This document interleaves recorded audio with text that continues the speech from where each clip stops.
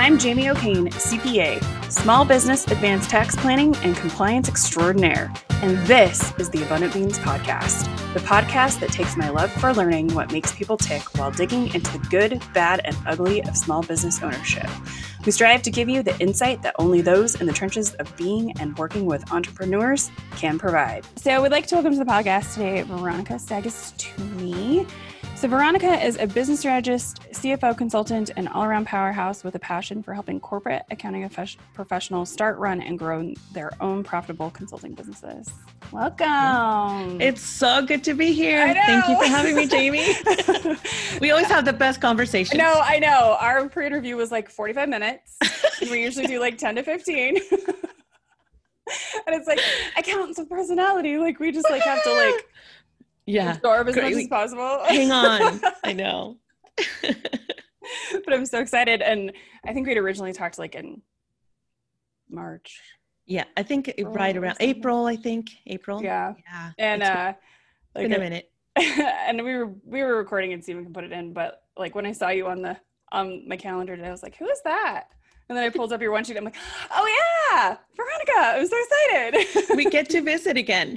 I know. It's so funny though, because I have like 3 or 4 pre-interviews like a week usually. And then we do at least 1 recording a week. So it's like, we want to talk to you in a couple months. Yeah, you can't put the face with the name. No. Yeah. And then I see the face and I'm like, oh yes. Here we are. I remember. I'm a super visual.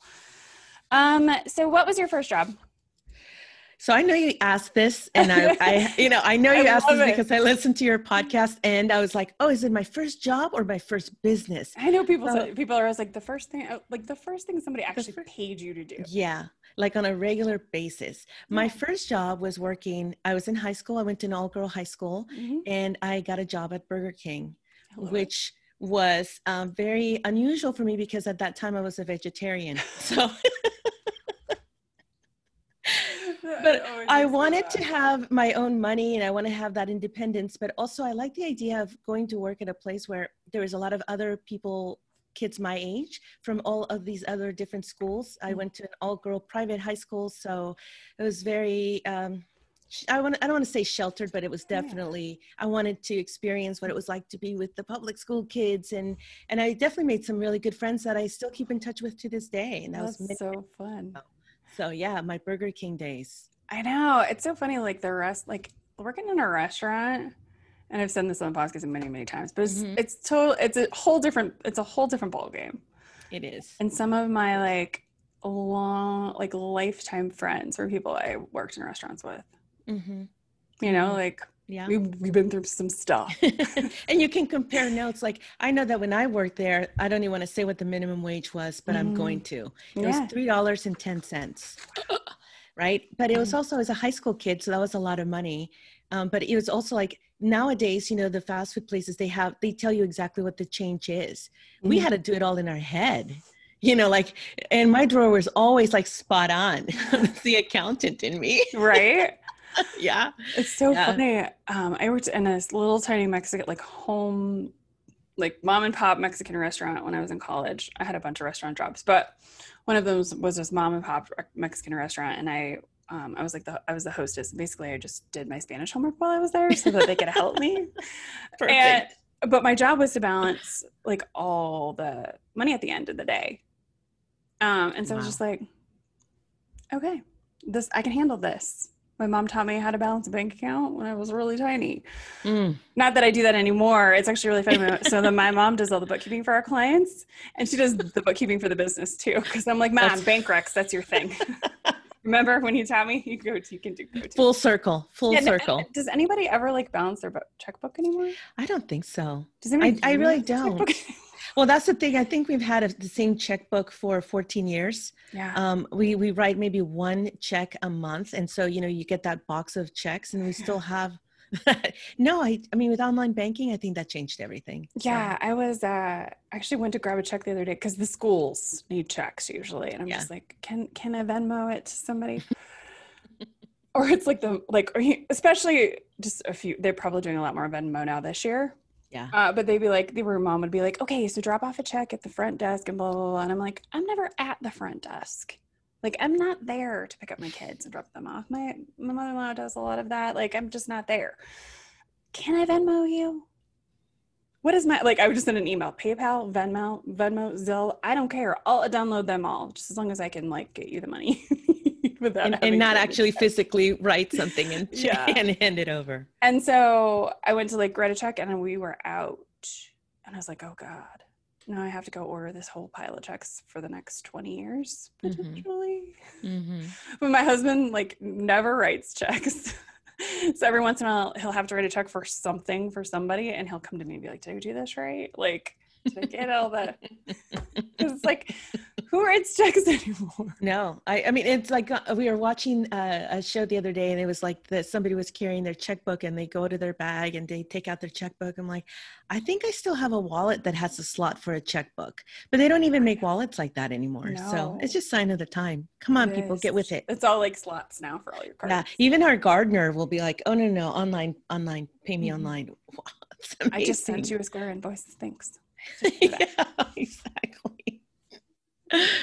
Oh. So give us the rundown on your career journey. My career journey.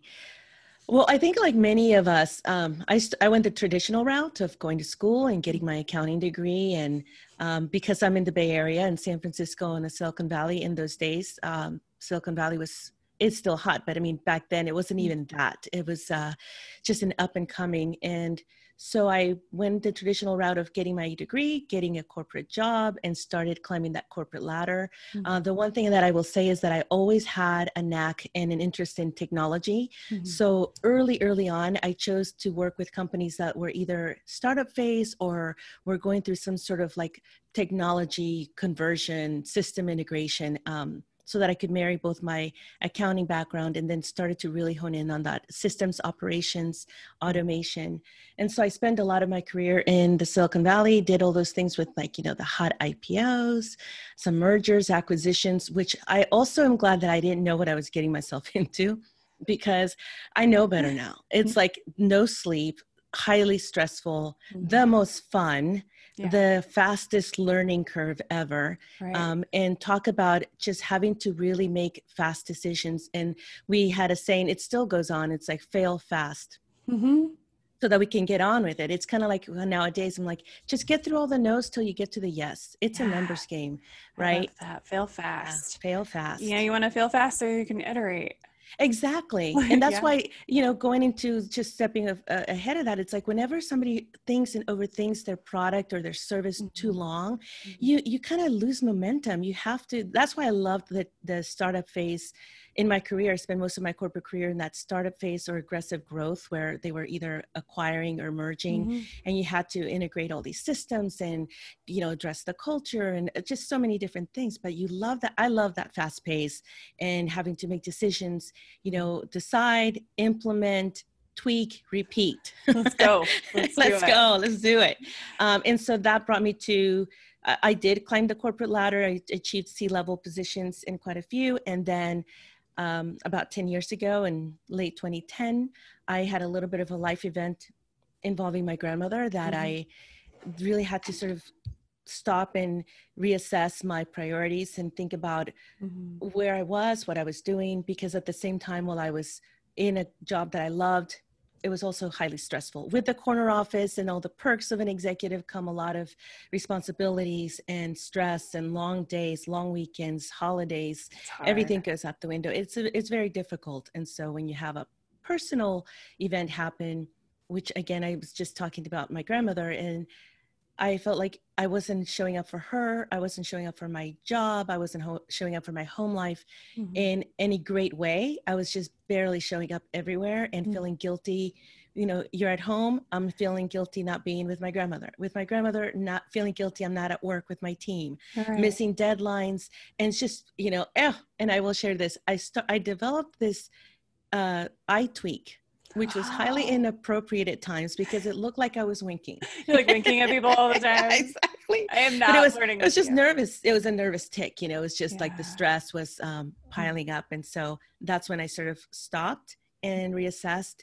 And luckily, I feel that I had that self-awareness that I knew that my grandmother wasn't going to be around forever, and that this was a time that I needed to pour back into her as she had poured into me, because she was my original life coach, my teacher, my friend, my mom, everything. So wow. I'm so glad that I made that decision, because there were no regrets. Yeah. There were no regrets.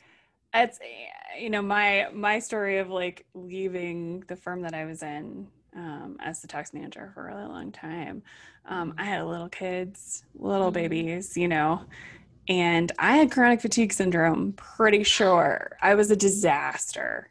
And I was just like, I gotta go. I gotta leave now. That wasn't helping. The tiny little people at home, you know, it wasn't helping. I didn't go out on my own immediately though. I kind of job hopped for about a year or so. I found another job or whatever.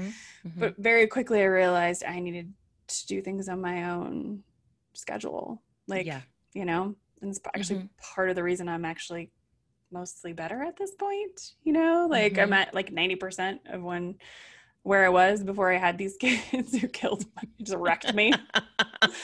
I always say they took my brain. It just sucked all the energy out. They did. Like I was a mess. I was a mess. And I actually had somebody be like, how are you upright right now? You know, but I was just pushing. Right. Because that's what we do. Because that's but what luckily, I do. Because I loved being the tax manager. I loved helping people. I loved the clients we worked with. I loved my staff that I trained. Like I loved all that. Like exactly like that. But it's just like I was so tired and I was really no use to anybody. And you started to recognize it, which is part of, you know, what leads us to make decisions, is to know, I can't keep this up. Something's got to give. And what could give is yourself, your health. Yeah. And then where are you? I think that was my biggest fear, is that it was like, oh, I'm going to like burn out. Thankfully that didn't happen. Didn't quite get there. So I'm self-aware enough. Likewise. Yeah. Yikes. Yeah. So, okay. So let's get to what you do, because I think it's interesting. So I was making all my notes, and so I have like everywhere. I'm sure you can follow your notes. Nobody else can follow my notes, you know, but we can follow our own notes. Yeah, a little bit. I have, It's so funny. I'll go back to my notes, like from a meeting or something. I'll be like, where did I put stars and boxes? Okay, stars and boxes. There you are. Okay, did I need to do that thing? And it's my ADHD brain. Like it's this all over the place, and then I'll just like box and star stuff because it's important. Or I'll just box and star stuff, and I'll be like, why did I box that? So you help accounting professionals start and run their own profitable consulting businesses. So can you just kind of define what a consulting business is, you know, and how? Sure. You know, I think that a lot of times people start out doing a little bit of both, the freelance work and the consulting. As a consultant, right? I know a lot of us do that, especially if we become independent consultants and we're not actually working for a consulting firm. We end up, you know, getting hired to assess a problem. And we go in there and, you know, just assess and maybe write up some sort of report or walk the team through what our findings were and what we recommend to fix. And maybe even we outline what the fixes would be, you know, a step-by-step process. And then we give that back, and either we can oversee the internal team implementing what we recommend, or many times we get hired to actually do some of the implementation ourselves. And so as consultants, you know, we can go in, I think of like in the early days with my CFO consulting practice, you know, I got hired by startup companies. They were my clients they had just gotten funding. So they needed to establish the foundational things, everything from the business license to the banking relationships to even helping them to hire people. And so I could give them a proposal of like what they needed, what it would take, who they needed to, you know, do business with. And then they would say, well, can you just do it? So we have to be careful of that, because we don't want to build a business where we end up doing things that we don't want to do. And so I would say yes to some things, but then I quickly would hire either subcontractors or part-time employees to help with the implementation, so then I could do the higher level things. Because otherwise, you know, you start to realize, oh, okay, I'm wearing the bookkeeper hat, the staff accountant hat, the AP. Stop telling people about my life. Sorry. No, but yeah. So but we always, most independent consultants, I will say, we wear both hats. A little bit of freelance, a little bit of the consulting and the biz dev and marketing and the banker. So yeah. Yeah, it's so interesting, like any business owner mostly that like is doing the consulting role, or like really like the things I know as a business owner blows like employees' minds. We were doing my 20-year reunion for my high school. And one of the gals on the committee with me, she's C-suite in some geology company or something. I don't even know. She's like, and so I like made a Canva, and I like made a logo, and I like made a MailChimp, and I like just did all the things because that's what I do. I'm a small business owner. And she's like, how do you know how to do all of that? I was like, I'm a small business owner. The things I know how to do. Exactly. Would blow your mind. Exactly. I do the videos and video editing for a lot of my friends now for little events. And they're like, oh my God, you're so good at it. I'm like, yeah, because, we have to, frame the video. We have to record the video. We edit the video. We publish the video. Whatever. So it doesn't mean that we're always going to do it, but it's good that we know how to do it. Yeah. I mean, I think that's and small business owners a lot of the time are jacks of all trades. So I kind of want to talk about this. So, what are most accounting professionals doing now, and how do they transfer over to a consulting business? Right. So maybe they're just doing product-based, or they're doing hourly-based, and what does that transition look like? So right now, like there's two types of accountants, right? The one that works for the CPA firm and the accountant that works for the private corporation. And recently in this season, the clients that are coming to me are the corporate accountants who are either completely burnt out because of the fast pace of the company, or there was a round of layoffs and they now have more work, and they're dealing with the uncertainty of, okay, I escaped that last round, but will I escape the next one? And they don't want to be in a position of that vulnerability of having the employer call them on the Friday saying, today's your last day, we can't keep it up, right? Especially with what's happening. We're still in the season of this pandemic, and we're still not sure what's going to happen in the future. So those corporate accountants who either have a position of management, executive, or even staff, they're not sure what the future holds. They're starting to think about, well, what can I do? Is there something I could do? And so some of the calls have been, I'm not sure what I could do as a consultant, or I'm not sure what business I could be. And that starts the conversation of maybe their skill set or their experience fits a freelance transactional, like a bookkeeping service, as opposed to financial planning and an analyst, or preparing budgets and cash flow forecasting, or the financial packages. And so it starts with just asking those questions. And I often ask my clients to take inventory of their skills, take inventory of their experience, their knowledge, and to think about what is it that they love to do as well. Because if you're going to go and do something on your own, you might as well build something that you actually are excited to do, not something that you dread doing. Yeah, I think that's the key, right? And that's the thing that, I keep coming back to, there's services we provide in our business that are secondary to what's the fun stuff is, but they're kind of necessary, right? But it's like, if we could just do more of the fun stuff. I just always want more of the fun stuff. And so that's always my focus. How do we do more planning? How do we get more businesses in here, save them tax money, help them, build a better future, go to their goals or whatever. That's the fun stuff. Exactly. I love that. The stuff beyond the core service offers. The accessories. Yeah. And I always say, and we do taxes. Like after we do the planning and the books and whatever, then we do we're not a tax shop. It's last. Yeah. It's literally the last thing we should be doing, because we're planning, we're projecting, we're talking every month. Like, I know what's going on in your life. Yeah. I know. It's that preparation. Exactly. It's that prep work. And you had just asked me like what this transition looked like. It kind of looks like that. It's once you start thinking, I want to do something else. I want to see if this is for me. It's the best time to do it is when you're still working with your 9 to 5. I'm not saying for you to do it while you're working at your 9 to 5, but it's a great time for you to test the waters to see if it's even something that you'd like to do. And nowadays, with all the technology we have available to us, especially now that people have seen we can work online and remotely and use this technology to stay in touch, gone are the days where the employer may be suspicious or the client may be suspicious that, are you really working? Like, what are you doing? You can actually create an offer, a small, what I call a micro offer, create something that you can deliver quickly and get your client a result, like make sure that you can create something that will only take you a few hours, whether maybe it's in this environment. Some of the micro offers that I've seen my clients create are things like renegotiating contracts, like look at everything that they have and in their business, and rather than doing a full business restructure, saying let's just focus on what are those contracts that you have. In particular, I'm thinking of one client who negotiated 3 different leases. Basically, everybody was sent home. They knew they could just work from home. After 2 months, they're like, oh my gosh, actually we can do this.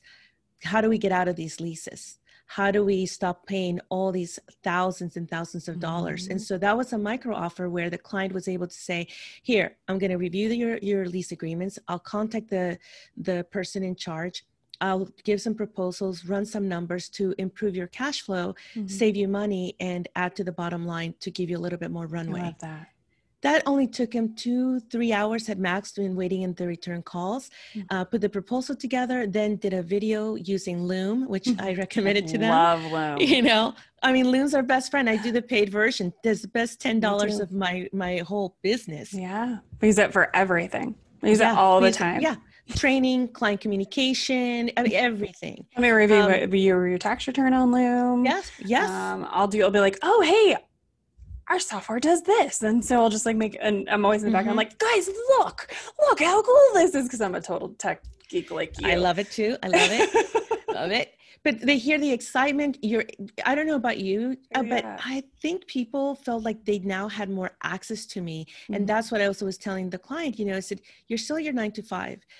Use the technology to, service your client, test to see how you would deliver how you would perform the service, deliver the service, how would you get paid? Again, everything's online, but they feel like they got this white glove service, VIP, because you were readily available to deliver, they had access to you.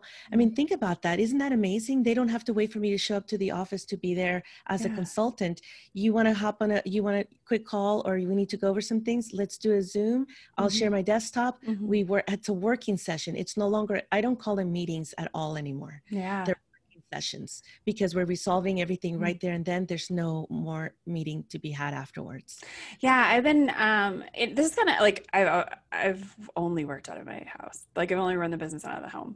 And I think you're the same way. And when it was non-COVID, like if somebody was local, like I go do coffees, I go do whatever, but now I just do Zoom coffees. And people will be like, hey, I want some time with you. I'm like, pick one. Pick a time. You have 20 minutes. Yep. And I don't have to do a 3-hour turnaround. I was going to say, because it adds up, because now we're talking about the whole driving there. Well, getting ready, driving there, having the meeting, it'll go over, and then driving back. And then it's all that disruption that goes into your day. So it's more than a couple of hours. Because I'm always going to talk longer than I think I'm going to. Likewise. I always give myself a buffer, but even with the buffer, and then I'm just like crap, and then I gotta run, right? But it's the getting ready too. We're females. Yes, it takes time. This doesn't just happen, people. I don't wake up looking like this. This is preparation. It takes thoughtful preparation. And I'm always like, guys, Zoom coffees, pants optional. Just don't stand up.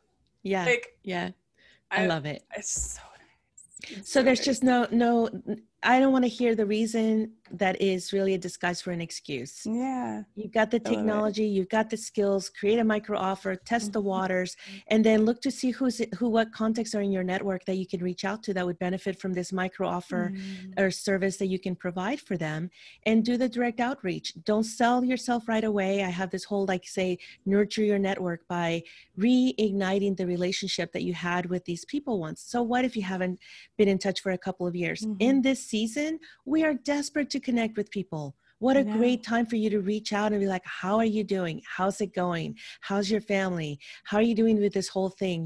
Just reignite the relationship, bridge the gap. I call that by sort of saying, remind them how you know each other, or what was that one thing that you guys had in common that you can start the conversation, so that then you can continue the conversation and then let them know, hey, I don't know if you'd be interested, or if you know someone who would benefit from this, make the invitation to take a look at your microservice offers. And that's all before you haven't left your employer yet. You're just still testing the waters. Is this something that you could do? Yeah. That you'd like to then turn it from a side hustle to a full-time business? Yeah. One of the best pieces of advice is I give small business owners, and it sounds like it's very similar to yours, is just to go sell something. Like, you think you want to go do that? Okay, go see if you can sell it. Who do you know, or whatever. Like, we don't need a 20 book business plan. Just go sell something. Yep. Just one quick little, nobody has the time to read a 17-page proposal. Those days are gone. Yeah. I've had those. I say 17 because I've had that. I've had the 17-page proposal. Make it electronic. Make me be able to sign it there. Can I input my payment information, please? Thank you. In this pandemic time, I've had a couple of people send me a document where I have to print, sign, scan, email. And I'm like, can you just turn this into a DocuSign or HelloSign? There are, especially if it's a law firm or something else, there's definitely parameters that they have to follow up. But don't make it difficult for people. Most people don't even have a printer at home or a printer scanner. So there I am, like, I'm just going to take a picture with my phone. Oh my gosh. The people who take pictures of the notices for me instead of like, oh my gosh, guys, it's a scan app. Or if it's an iPhone, there's 2 ways you can do this. There's lots of ways to do this. Yes. But I have a client that I'm doing a notice for right now. And she sent me pictures, and I'm just like, I can't respond to this. Like, I can't. I was like, I'm going to have to send you the letter. You're going to print it. I'll tell you. But even that, putting something like that together in March, when the pandemic started to everybody go home, I had a couple of clients, including myself, where we just got busy creating a lot of these Loom videos, showing people how to set themselves up, walking them through how to do a private chat, Slack or Zoom, or set up the equipment, as well as do the electronic, and so that they could get back to work. And not have to worry about how are we going to do all this? How are we going to set it up? So that in itself became a micro offer. That's, or like you were saying, a fun offer, not part of our core service suite. Yeah, it's just fun, right? And we watched a lot of because I'm kind of elbow deep in the accounting, the accounting space, the accounting professional space. And it's just very interesting how many people were in panic mode because they have actual offices with actual service, and nobody worked from home. Yeah. And they don't know what to do with it. Going back, and I was like, here's your app stack. Yeah. Yeah. Because that's what you're doing. You have your whole firm working remotely. It's an online firm. Yeah. Well, so my mom used to come here, but then when this all started going down, I was like, you're going home today and you're taking all your stuff with you. I don't want to see, I love you. We'll Zoom. Because we all have asthma. I'm like, no. You cannot catch this thing. So I sent her home. How did she like it? With all the stuff and all the, her computer and her monitors and everything. She got it all hooked up. Mom. I was impressed. My mom is 71. And she's actually doing great. She's been cranking through her work because she can work in a different way. And I think that's one of the biggest takeaways for me in this whole thing. And it's always kind of been my thing, people need to work when it works best for them. Yeah. But my mom would come here to work and she'd get here at 9, and then she'd work until 4. And by that time, she like hated me. Like we hated each other, or like, she was just beyond done. Well, it's just that was too much time in front of a computer with the accounting for her. So now she gets up, she'll work for a few hours, and then she goes and she'll go for a walk with a friend or whatever, like in the middle of the day, and then she'll do a few more hours in the evening. And she's just like killing it over there, and she's figuring stuff out that like before she would just ask me to fix for her. So it's been really, really good for her. Yes. But I do find that when she's really in the weeds, because she's not here for me to like pull her out, like walk her through it, she just won't do stuff, which I get, because I'm that person too. It's like, it's too hard. I'm out, right? So it's been really good though, because she's figured out stuff, like resourcefulness. Has to. It's so funny though, because I'm always like, you built this really like super competent person, and you like, my brother is really like super competent also. And I just always laugh at her when she's like, Jamie, fix this little tiny thing for me. I'm like, where are you? Where did you come from? Oh, cute, sweet. She is actually. She's adorable. Her clients love her. I love her. It's good to have someone like that on your staff. Yeah. And the fact that she's your mom, please. She's so funny, because I think she said yes to work with me so she could hang out with me more often. But now she's like, why did I say this? She does love our clients. She does a really good job of momming them also, because I am not momming them. Excellent. Somebody else needs to be. It's a good balance. So let's see. So we talked about how you help people get started. So I love that. So one of your things too is helping people build a brand. So I kind of want to talk about that. I want you to tell us like why it's important, and how people get started doing that. Yeah. I think most of us, I always like to define, it's like your personal brand is like, really, there's two phases to that, especially if you're going to go into business for yourself. The personal brand of like your characteristics, like your what values. Do people say about you? Yeah, your values. What do people say about you when you're not in the room? And that goes both in your personal life, in your career, at work, as an employee, and as a business owner. What do you stand for?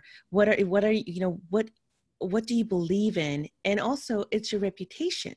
It is like, are you a person who does your word count for something? Do you say what you mean? Do you mean what you say? Do you show up on time? Do you meet deadlines? It's that work ethic. That is all about your reputation, because that matters.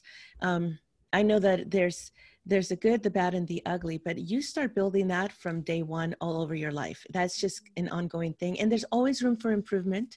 If you're not quite sure what your reputation is, ask some trusted people in your life, whether in your personal or your business life, who are going to be really honest with you, not to be critical, but to help you to grow. And there's always new habits that we can implement to improve ourselves. But the other one is the building the brand is about, what do you want to be known for? And actually, Jamie, I think that you're in a perfect example of this, because you hear this all the time. I hate to even repeat it, but it's true. It's that the riches are in the niches. Yes. And for me, niche means that specific. Is it an industry or the type of software or that thing that you do, right? It's like you become so much more referable, easy to refer when you're top of mind, because you're focused. The go-to. Yeah, it's focused. That's it. It's focused. It's focused, specialized, niche. All those words are the same thing. In your case, I remember the first time I saw your website, and it said that your clients were vets and dentists. Women owned. That was first. Women owned, and then it was vets and dentists. And I was just like, that's it. I fought it for so long though. And so we all do. Oh, I floundered for so long. I just refused to pick. But I also it was I think the hardest thing for me was I've worked with a large variety of industries, right? And part of it too was just like, who do we really want to serve? How do we want to serve them? And then also who works best with us and with me.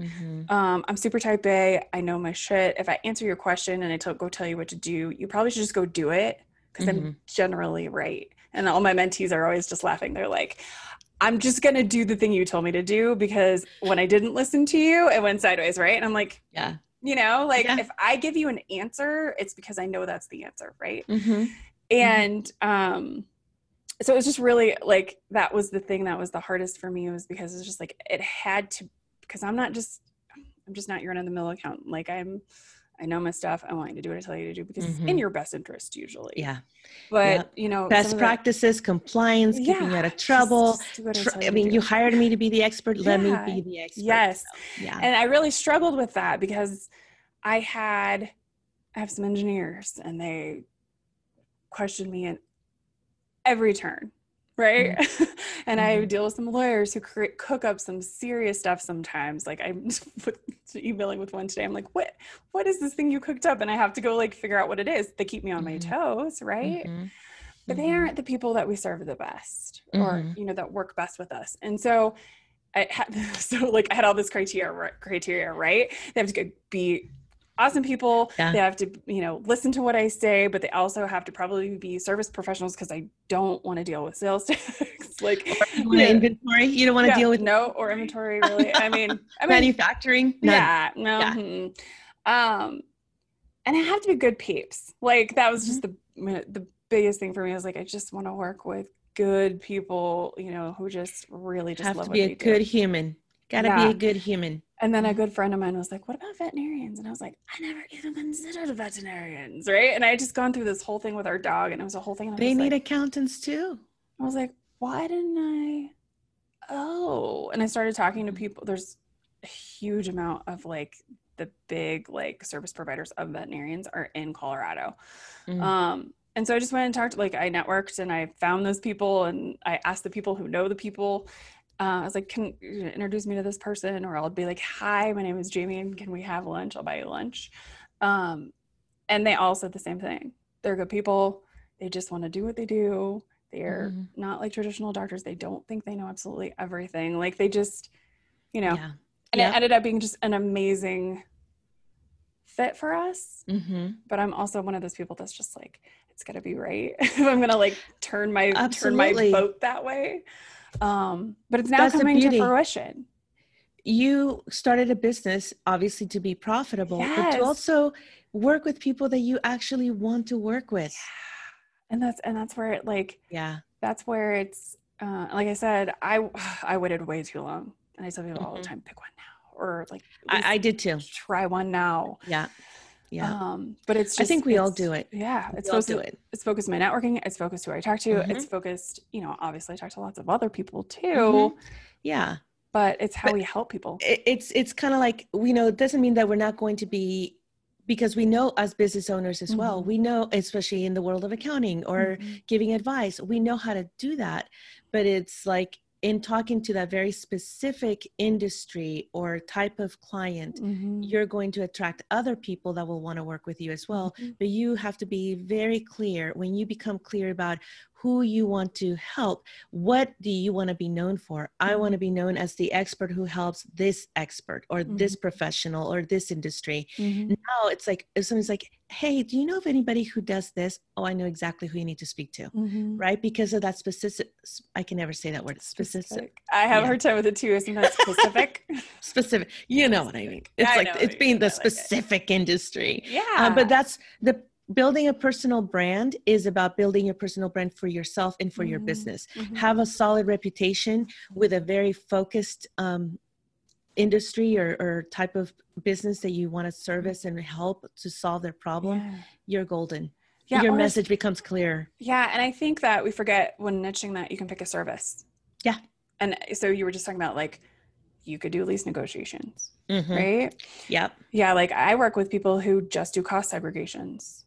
You know, like that's all they do. Or like I have one guy. You just said that. That word has come up twice this week already. It's only Thursday.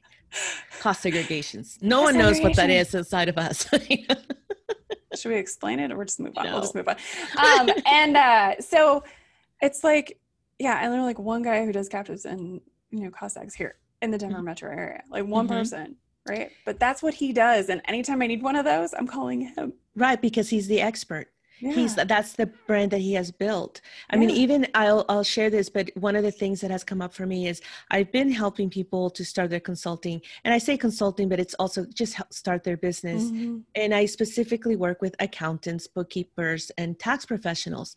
But one of the things in my framework of helping them to start or to grow that consulting business was content marketing. And it's just the one step in my framework, but it's so fully loaded with content marketing strategy. There's just a lot of different steps to that I started to think, I'm going to give it a try to really start focusing on still helping the accountants, the accounting business owner, the bookkeeping business owner, the tax professional with their practice on how to use content marketing to grow their business online. Because in all of my sessions, that became thing was like, can we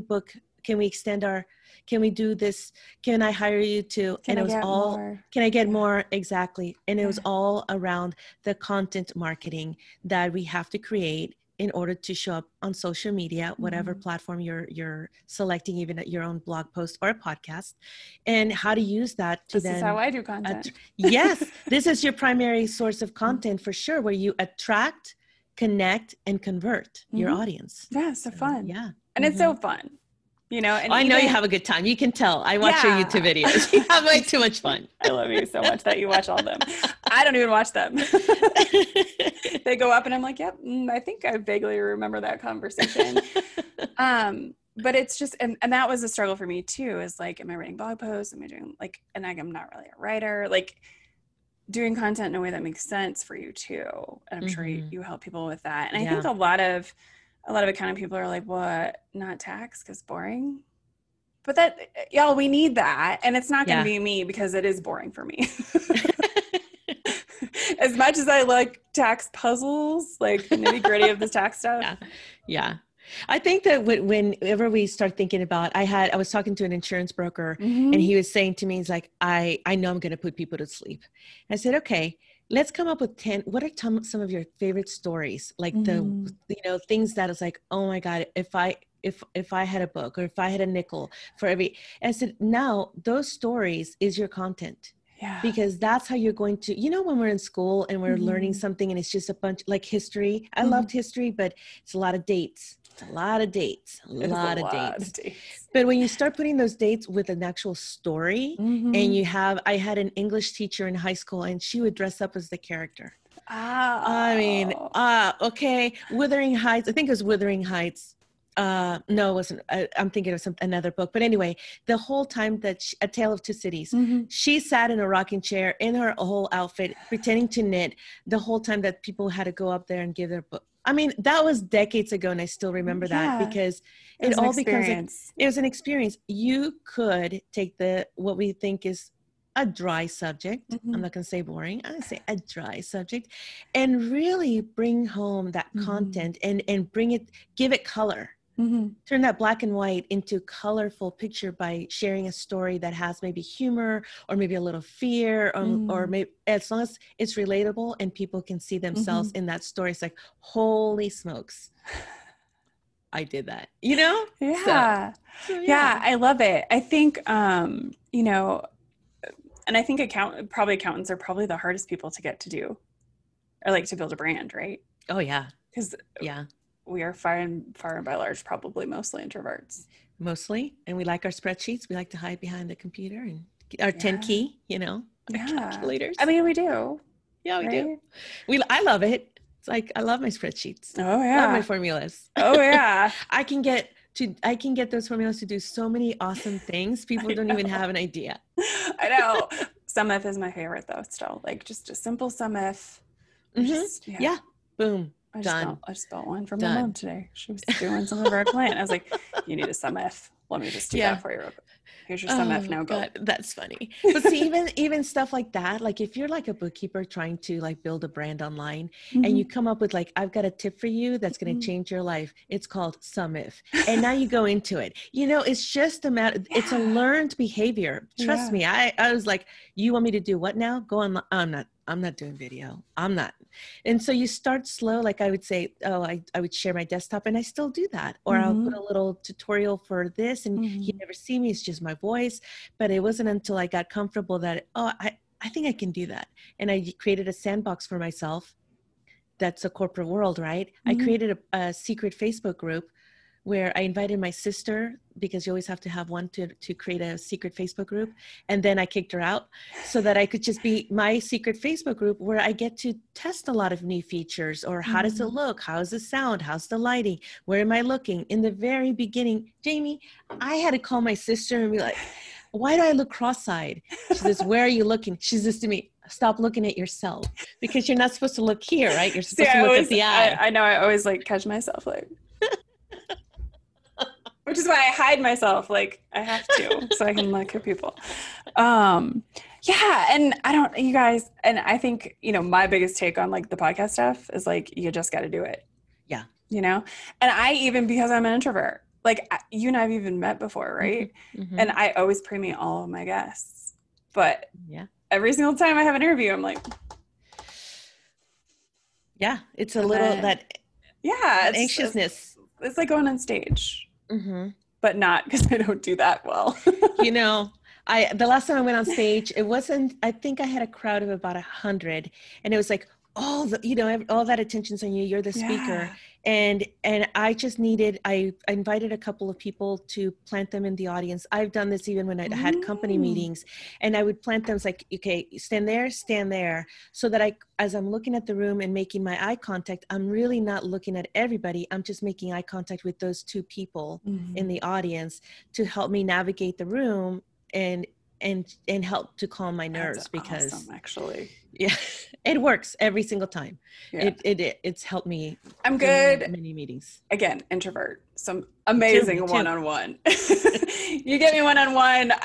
You will tell me, like most people like to tell me their life story. Like this is just one of these things that people do with me. We're golden. Yeah. Me too. And then, but like more than like 10 people, and I better know somebody in the room. Or 2 people in the room, because they're going to be my best friends. We're like, whoosh. Yeah. It's like, it's like, that's what happens to me at conferences too. You travel, you go do this, and I'm just looking for a couple of people to connect. Some people want to go and connect with 100 people and get the most connections as possible. I'm like, 2, 3 really good connections, I'm good. Yeah.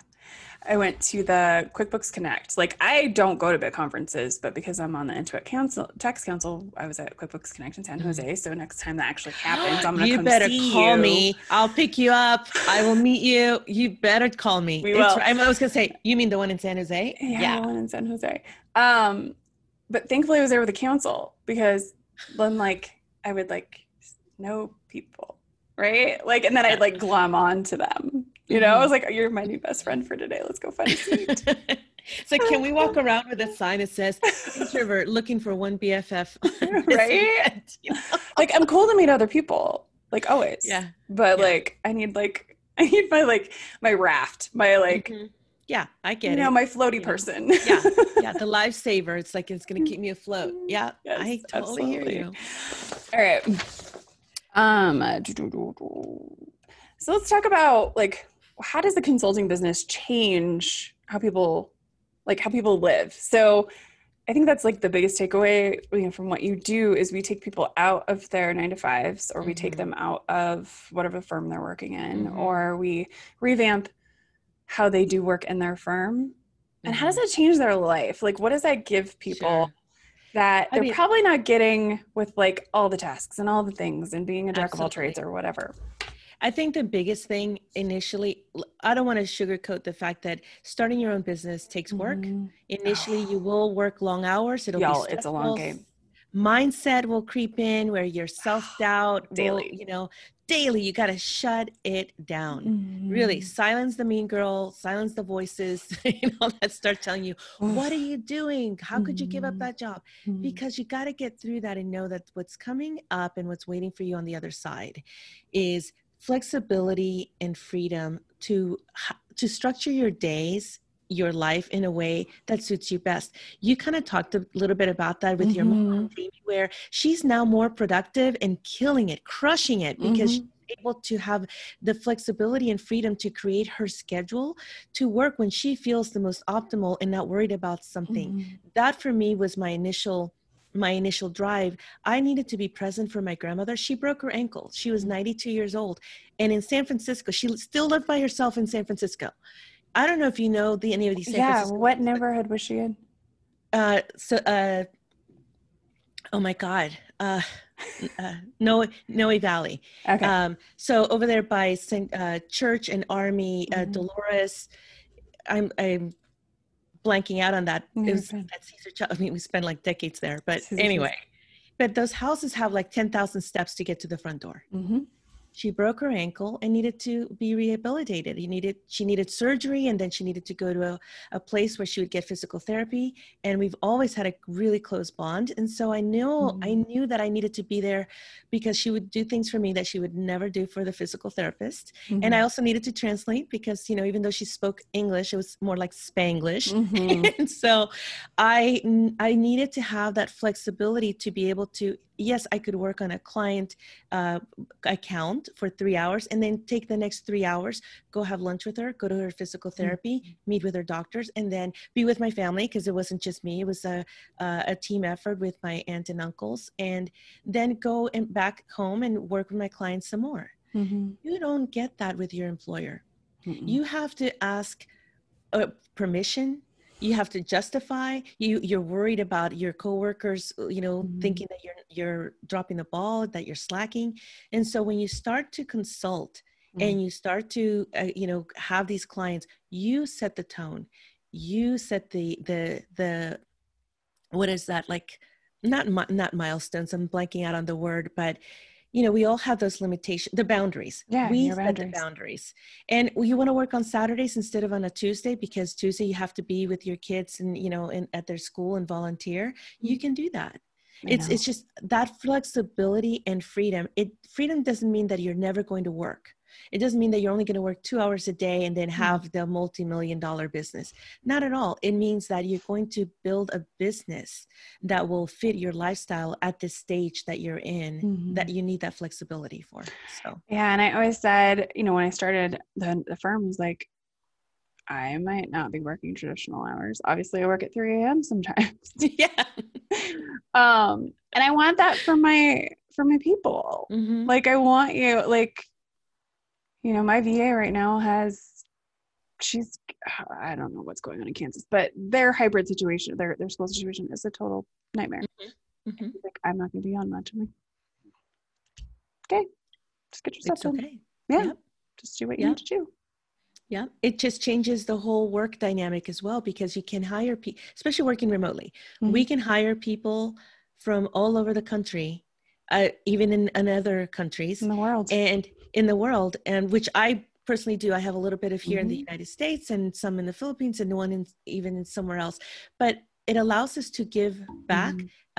They can work on their hours in their time zone as long as the work gets done. Now it allows us to not be a micromanager and not have to be worrying about what are you working on, and you have to set the tone. You set the tone for your business. And also, like you're saying, you want that flexibility and create flexibility and freedom that you have to also, float over to your team, your staff, because that's what the loyalty factor with your team and how they stick around is by them knowing that, boy, they've got it really good with you because of that flexibility and freedom to create a work-life balance. And, one of the things I tend to run into is, especially right now, there's a lot of mental stuff, some of us are just having a harder time getting stuff done. Some of us are not sleeping, not everybody's not 100% right now.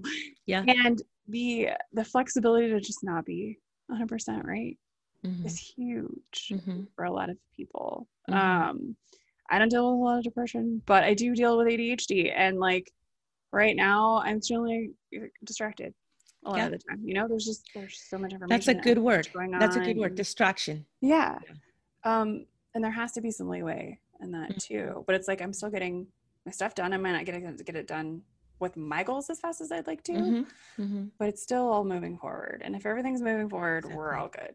Exactly. That's what I tell people all the time. It's unfortunately, you're as employers, we're probably the exception. Yeah. because I know that I still work with corporate clients in my CFO consulting practice, but it's like, they're still saying, well, what are they doing? How do we know that they're working? It's that old, if I can't see you, it's not happening. Right. If I can't see you, if I don't know, seriously, your people are probably working more and they're being more productive because they have the peace of mind that they don't have to be exposed to a virus at the office. Yeah. That they're home with their kids. And I always just laugh because I used to work like 60-hour mandatory tax seasons before. And honestly, I probably worked 35 hours. Because I can't do more than that. So we're not equipped for that. Was I playing games or taking really long bathroom breaks? Sure was. Just to get my hours in. Yeah. Visiting with other people, meeting at the cooler, whatever. Yeah. Closing the door. Especially when I have little kids, closing the door, pumping for an hour. Yeah. Playing games on my computer. So it's like, no, that those days are gone. There, you have to go with the flow and get with the times and allow people to have that flexibility and trust your people. Trust your people. That's it. I love that. Trust your people. Yeah. Trust your people, and they will give you that loyalty. It will come right back to you. Yeah, and if they really truly aren't getting anything done, you'll know. Of course. The deadlines, the work will be subpar, the deadlines will be missed. And, you're trying to get a meeting and it's like, where are they? You'll know. And it won't take that long. You'll make a decision at that point. Feel fast. Feel fast in that situation, right? You want it. Yeah. Yeah. Cut it. Okay. So before I ask my last question, what is the easiest way for people to find you? My website, Veronica@Sagastume.com. And I know that's a hard name to spell, so let's make sure we'll put the link in the show notes. The link is out. The links are always in the notes. That's my hub. And that's where I, make a lot of free, I have a ton of free resources. You do. And I also like, when the podcast, it gets published, I put a link there to iTunes and YouTube, because you're one of the few podcasters that will actually publish the podcast in YouTube, which I love that idea. You can watch me make all the faces. YouTube. Which I enjoy. I told you, I'm making dinner with you sometimes. I love it. That is so funny. You're actually one of the first people to say that, because I think my mom might be the only other person no, we don't have a whole lot of YouTube viewers. I think I don't listen to podcasts on, I watch knitting videos on YouTube, but we do the video because it's also how we generate more content.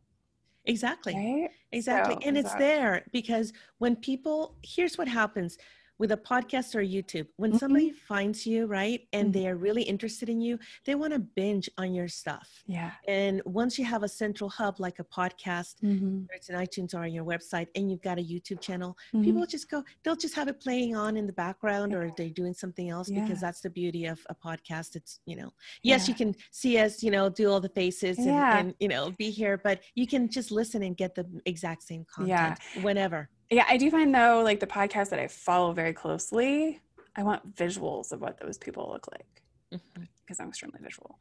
But also one of the podcasts I listened to pretty religiously the other day, I was like, what do they look like? Like I had a moment and I had to go look them up on Facebook. What is it? You need to share it with me. So it's Red Handed. It's a true crime podcast. Oh, I love true crime. I don't actually listen to a whole lot of true crime. But I somehow, a good friend of mine was like, you need to listen to My Favorite Murder. I started a few episodes and I couldn't get through them. Yeah. My sister listens to that. I'm like, please shut it. I can't. Yeah. For some reason, I don't know what it is. Not everybody's for everybody. And I'm sure people do that with my podcast too. And I'm totally fine with that. But they're from the UK and they're hilarious on top of doing a really good job with their research. Really, really like it. I'll go check it out. And they're weekly too. Okay.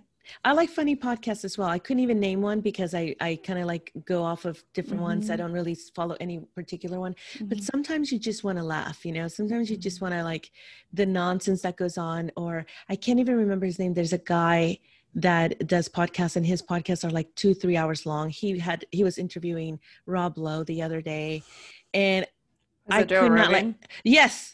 Thank you. I could not think of his name. Today I'm having one of those days. Joe Rogan. No, you're totally fine.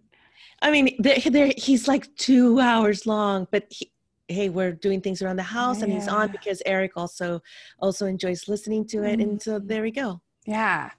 And my kids listen to podcasts, and my son listens to a lot of podcasts. Like he likes myth podcasts. Like there's one called Myth and Legends that I'm actually now listening to that he was listening to.